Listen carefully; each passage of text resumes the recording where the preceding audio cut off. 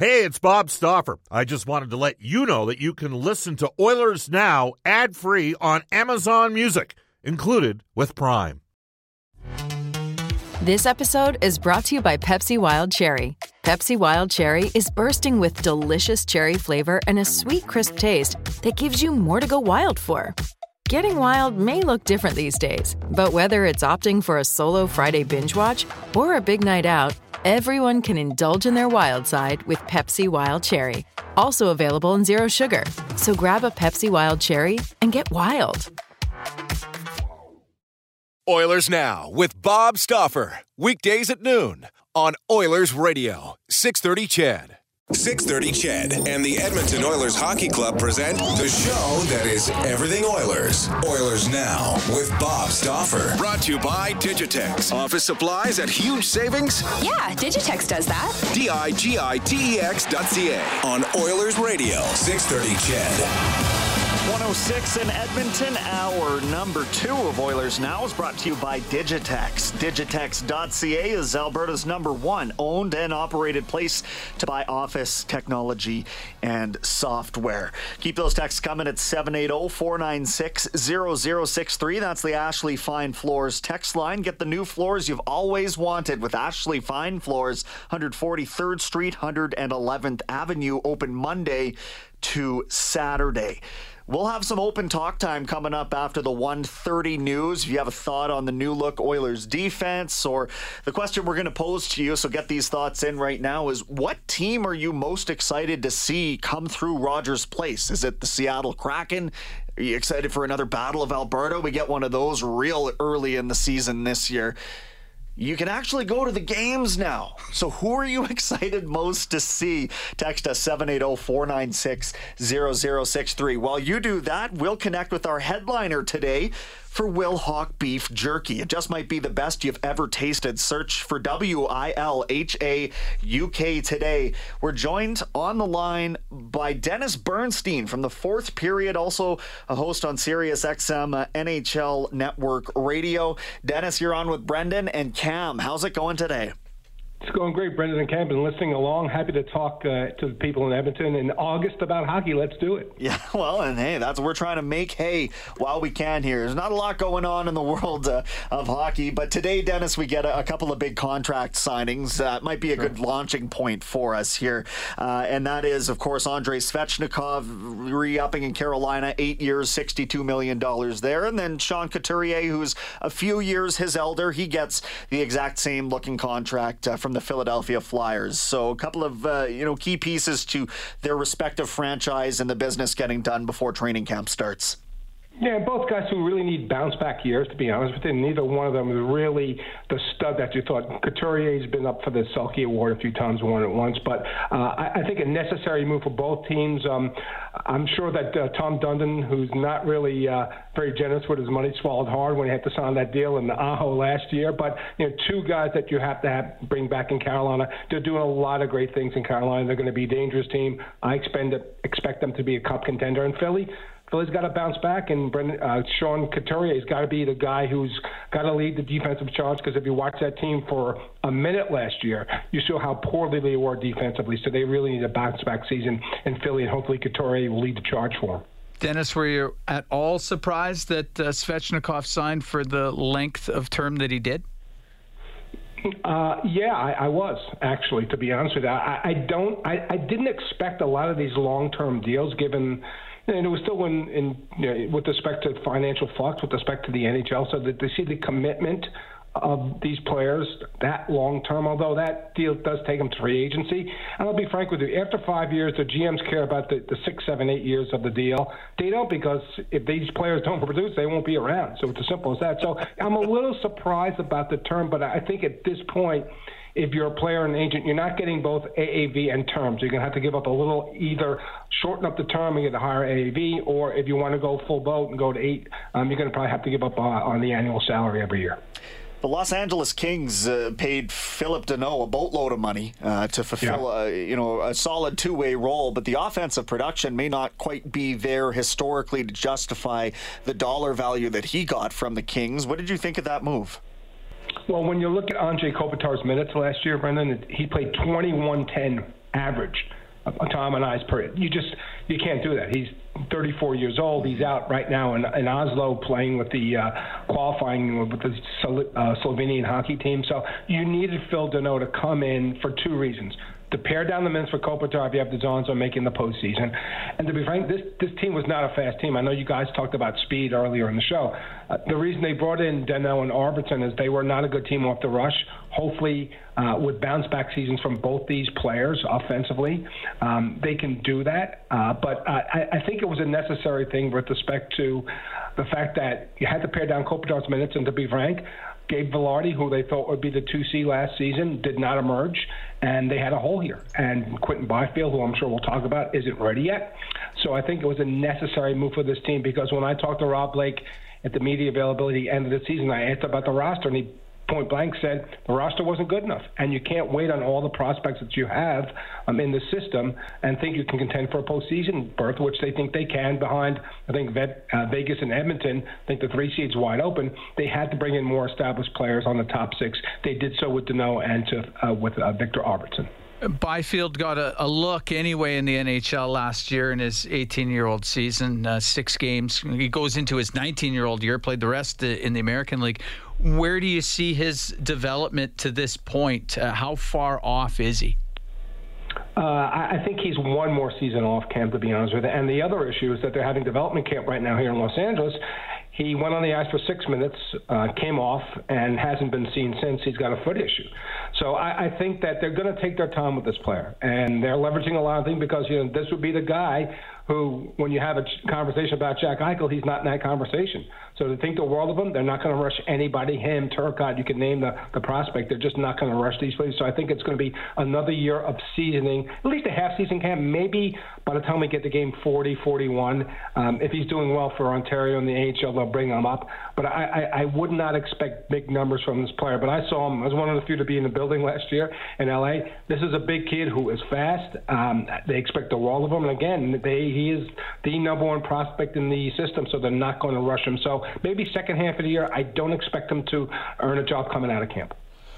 Chatting right now with Dennis Bernstein, both from the Fourth Period and Sirius XM NHL Network Radio. Now, you mentioned Gabe Vilardi, and this is a player that was taken in the lottery, 11th overall back in 2017, but he had back problems to start his career, and obviously it didn't really do him a lot of favors last year. 23 points in 54 games, Dennis, but I wonder whether a lack of faith and whether he would be sort of an option for them long term is why they opted to take the centerman in Byfield over Tim Stützle in the most recent draft that took place there. So, as this player's health, where do you see him fitting into the long term? Gabe Vilardi, I'm talking about, of this franchise.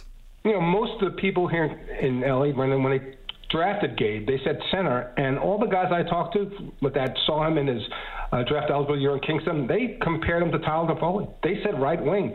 And when I watched him last year, and I was in the very narrow minority about that, I'm saying he's not a center. He's not a number 2 NHL center. He's not a 3C. He's not a bottom 6 player because he does have the requisite talent and strength and skill.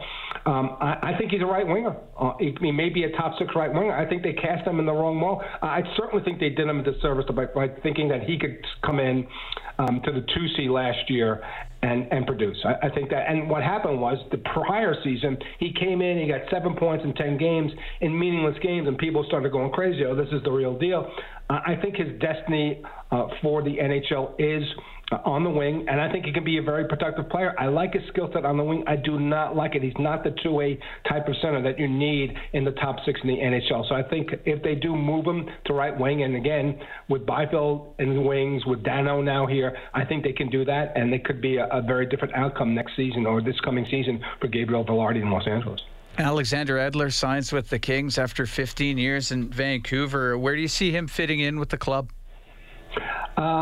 It depends on the game, Cam. Like some games, they don't have a lot of size on the blue line. The 2 left side defensemen are kids. Mikey Anderson's 22 years old. Toby Bjornfot's 20. Not very big. So I think against the Vegases of the world, the more substantial teams up front, you might see Alex Edler on the top pair, but he's not the guy that they need. He's not the the purple zebra they're looking for with respect to Drew Doughty's partner, which they've really been looking for forever.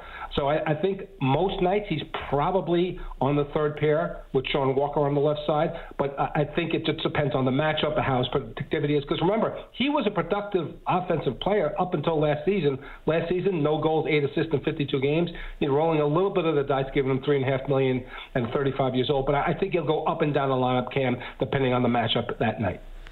Let's open this up both to the Los Angeles Kings and the Anaheim Ducks. I'm curious, Dennis, in your opinion, why neither one of those teams was able to land a Sam Reinhart when there may have been a fit there. They've got the prospect capital, if you will, to have made a move. Do you think that it might have anything to do with them still wanting to be a potential landing spot for Jack Eichel, or how do you see this situation there?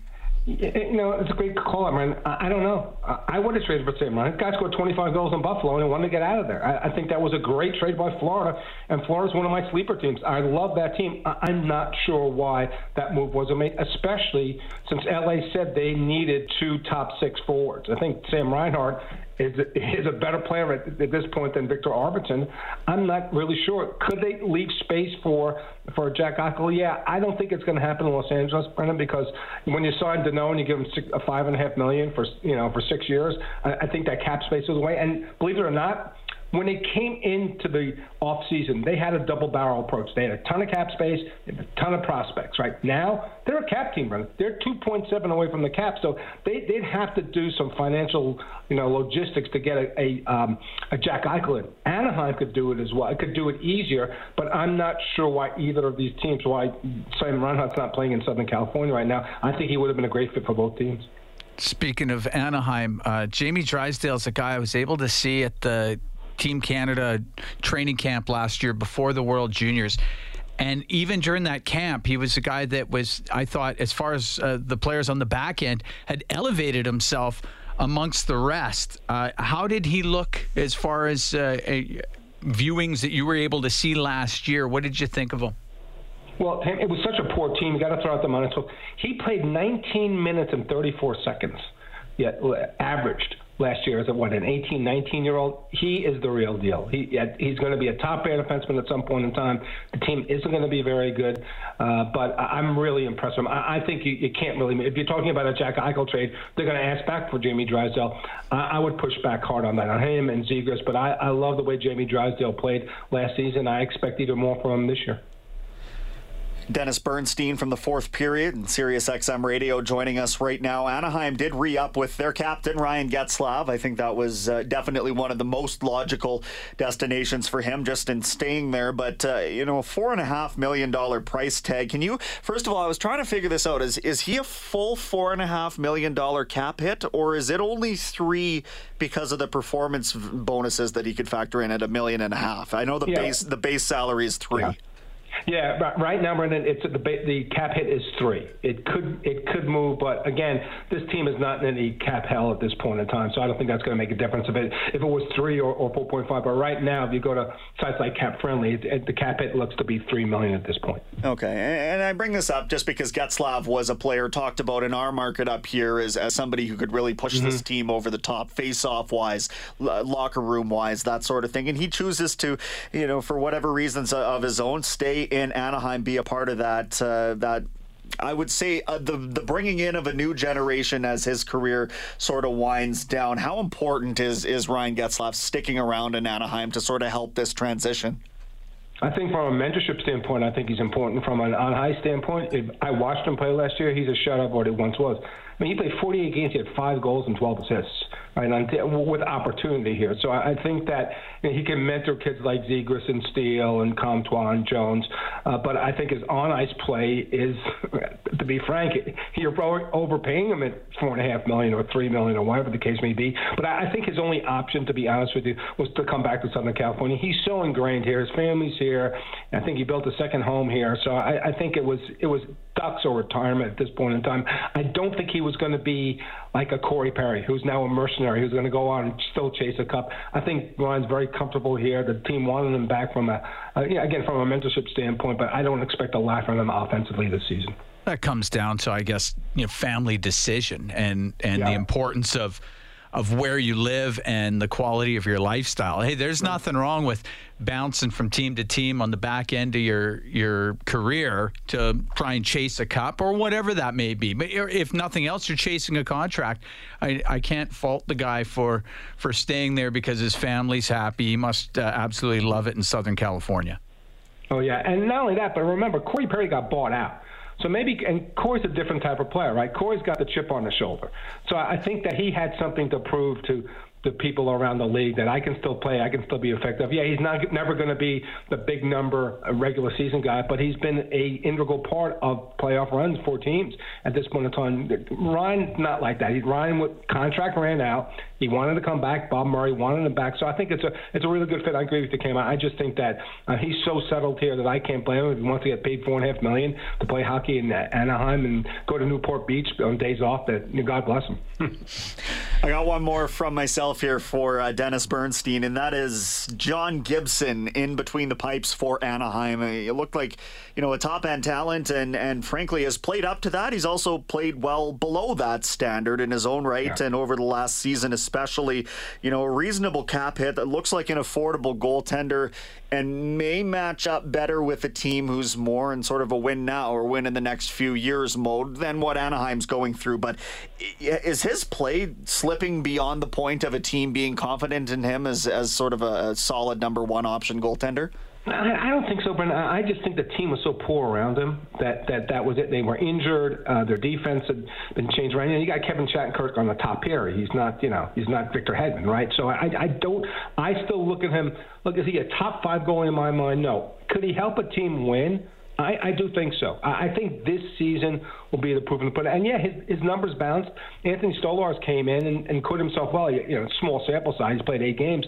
But I'm not ready to say that. Like, he's not Freddie Anderson, right? For years and years and years, I think Freddie Anderson, people thought he was a weak link in Anaheim. I don't think this. I think if they surrounded him with a better team, his numbers would go back to what the expectations are. And then if they want to move him, because I think that short of a rental with some of these guys in rentals at this point, like Hampus Lindholm, I think he would be the guy to move for a substantial return at this point in time. So I'm still sold that this guy is among the best. I wouldn't call him a top 5, but certainly I think in the top 10 or 12 in the league, pending better improvement by the team in front of him. Think any chance that he moves this year? Until the Sam Reinhart trade, when they traded for Devin Levi, I would thought that Buffalo would be a fit in a Jack Eichel trade. I would put him at the top of a Jack Eichel trade with some prospects around him. So I think that, look, this is Bob Murray's. He's in his last year of his contract. I think he's got to go for broke here. If you're close to a postseason run, which I don't think they will be, I think that everybody's movable on this team. I mean, with respect to their veterans, I would keep Zegras and Drysdale. Max Comtois scored 16 goals in 55 games, but if someone's going to give me a nice return for John Gibson, I've got to move on because he's certainly, it's certainly doable because, again, they're not close to a playoff team this year, Cam, to be totally frank. Dennis, this was a lot of fun. Anything else from you, Cam, or are we good? No, that's awesome. Dennis, thank you. Appreciate it. Anytime, Cam, Brennan. Great talking to you on CHED 630 in Edmonton. Absolutely. That is Dennis Bernstein. His work available on the Fourth Period. We had Dave Pagnotta on a little earlier this summer. There is another member of the Fourth Period, but also Sirius XM NHL Network Radio. Well, shoot, I guess we better pay a couple bills here. Hey, Cody, you ready for the Oilers Now injury report? That's brought to you by James H. Brown Injury Lawyers, the heavy hitters of injury law. When accidents happen, go to jameshbrown.com.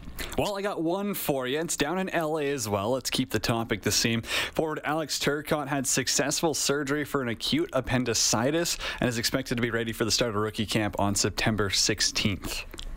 Well, pretty standard procedure there. I still have my appendix, knock on wood. But you do, hey? It's day surgery, right? Yeah. Well, yeah, you're there for a little bit, though. I lost mine in grade 6. Ooh. Yeah, it slows you down for a few days. Now, is that pretty standard in, like, you think you could do the surgery, or it happens often? It happens often. These are not hands of the surgeon. Let's get that clear. Thought we were getting a Dr. Escott moment. Hardly. I got a few more years of school before we start talking like that. 124 in Edmonton. Oilers Now is back after this. There's an old saying in the car business, cars cost less in Wetaskiwin. Brent Ridge Ford in Wetaskiwin is committed to providing unequaled automotive excellence, resulting in completely satisfied lifetime customers. If you currently have a vehicle you're not using enough, maybe payments or an interest rate that's too high, you want to sell it, refinance it, or trade it in for something different, go visit Uncle Milt, Rich, Johnny, and the gang at Brent Ridge Ford, or call them at 1-877-477-3673 or visit BrentRidge.com. It's been a lot of fun connecting with some of these different voices just from across. We've had quite a few from Sirius XM, the NHL Network channel there, which I don't have the pleasure of listening to. You're an XM radio guy, aren't you? Yeah. In your Brent Ridge Ford. That's right, my Brent Ridge Ford. Talked to Uncle Milt yesterday. How about that? Love good guys there. Very good. I got to put a few more years in myself before I end up with the car deal here. That's how it goes. Got to sow your oats, earn your time. Earn your time. Yeah. We asked you who you're most excited to see since we can actually get into the building at Rogers Place and watch a little hockey starting September 28th. The Seattle Kraken. How about a debut or a re-debut of Oilers hockey at Rogers Place? You bring in the expansion franchise. The first game the Oilers will play is the 26th down in Calgary at the Saddle Dome, and then a couple nights later back up here. And that is when that new COVID policy will take effect in the first place as well. So either 2 doses of vaccination or just your papers saying that you've had a negative test within 48 hours of puck drop. That's the policy. All right. Good enough. Let's get in the rink. Let's get hockey going. If it gets you in the door, great. And for those texting saying that the team is forcing the needle on people, not at all. I would encourage you to reread the release. That is not the case. And frankly, as it's been stated, Edmonton's measure is not quite as strict as Calgary's, Vancouver's, or Winnipeg's, by the way. That is only admitting full vaccination. So, I don't know. It's the new world we live in. Yeah. And there's going to have to be concessions made on that front. And it is certainly a luxury to watch anybody on the Oilers do their thing on the ice. But when Connor McDavid starts winding up with the puck on his stick, there are few other things that conjure up that kind of excitement. And you see the look on the poor defenseman's face who's backpedaling, and when it sinks in that I'm not going fast enough, and you get blown past. It's wonderful. I can't wait. It's got to be like trying to find the right sparring partner. You're training for a fight. You're a boxer. You're a UFC guy. You're a practice, okay? Who do you phone? Who do you turn to on your own team to try and duplicate what you're going to have to defend with Connor McDavid coming down on you one-on-one with that kind of shiftiness, that kind of speed? And by the way, every time you look at an off-season video from this guy, it looks like he's gotten better, more agile, quicker with the puck on his stick. You can't plan for it. You can only hope that you don't end up on the wrong side of a highlight reel.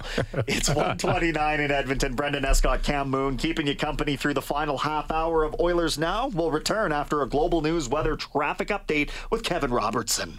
Oilers Now with Bob Stauffer. Weekdays at noon on Oilers Radio, 630 CHED.